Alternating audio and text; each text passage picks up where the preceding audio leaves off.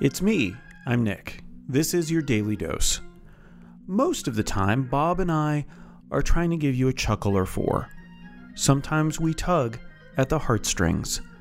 This episode is one of the latter, as my podcasting pal talks about his experience in teaching improv to people taking care of their loved ones.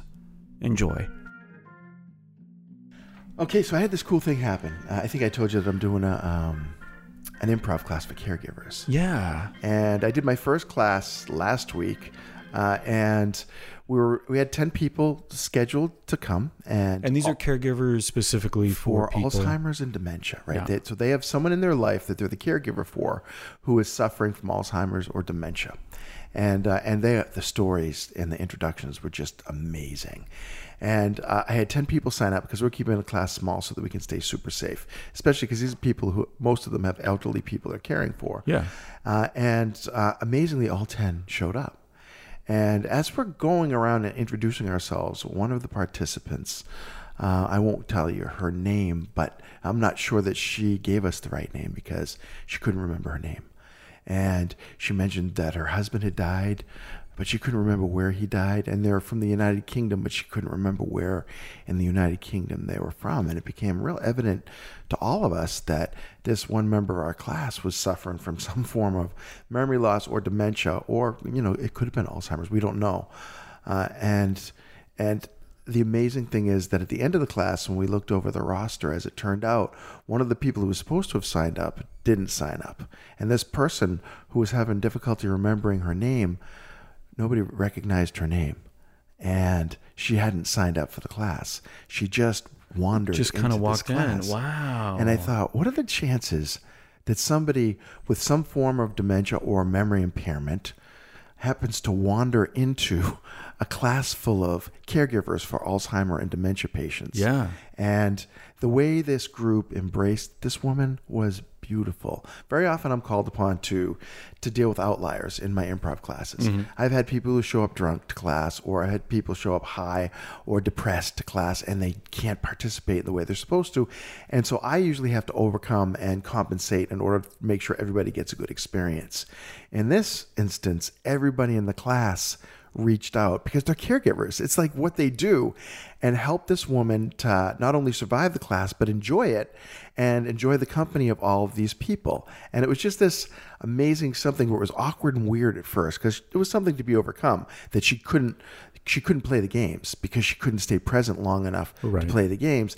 And yet every person in the room had some hand in helping her to accomplish something in the games that we played. And I think it was just a natural state for all of them. And I was in awe of them, and not only how they embraced the improv lessons, but how they embraced this soul that wandered into our space.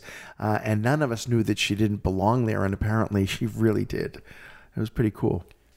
That's so a little bit of fate, a little bit of the example of who the people in the class are, right? Okay. Like, because you might show up to a caregiver's class without knowing. It might be the first time you're caring for somebody. Yeah. So to give them that experience and that example within the class as well, I think was probably invaluable to them as well. I go into this stuff knowing that there's good juice in it, right? That there's good human stories.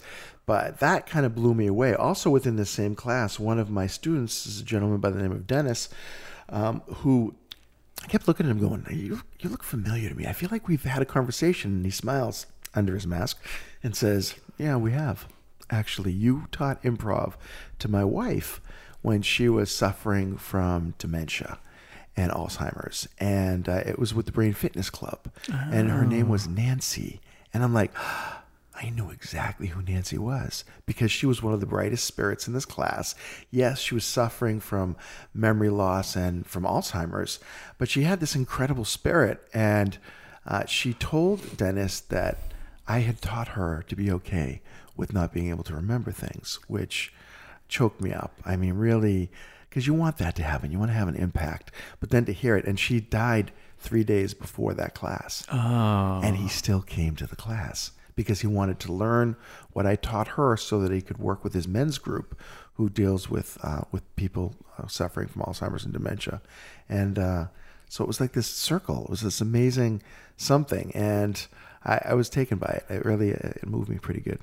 Well, I think that, talking about this stuff, doing the classes, I don't know that caregiver or caregiving or like 20 years ago, 30 years ago, it was just an expectation, right? You're going to take care of your spouse. You're going to take care of your parents. You're going to take care of, but no one was really talking about the self-care that you need in order to do that. Oh, right. It was almost like talking about how you're supposed to walk off an injury. Like you're supposed to play through it, right? You're just going to do, that's just an expectation. And what's happening is these people, the caregivers, are getting sick and dying themselves, sometimes before the person they're caring for. Yeah. It's actually quite epidemic among caregivers that the sickness, the stress, the depression, the isolation, it's all big stuff, which is why I decided to create this class in the first place.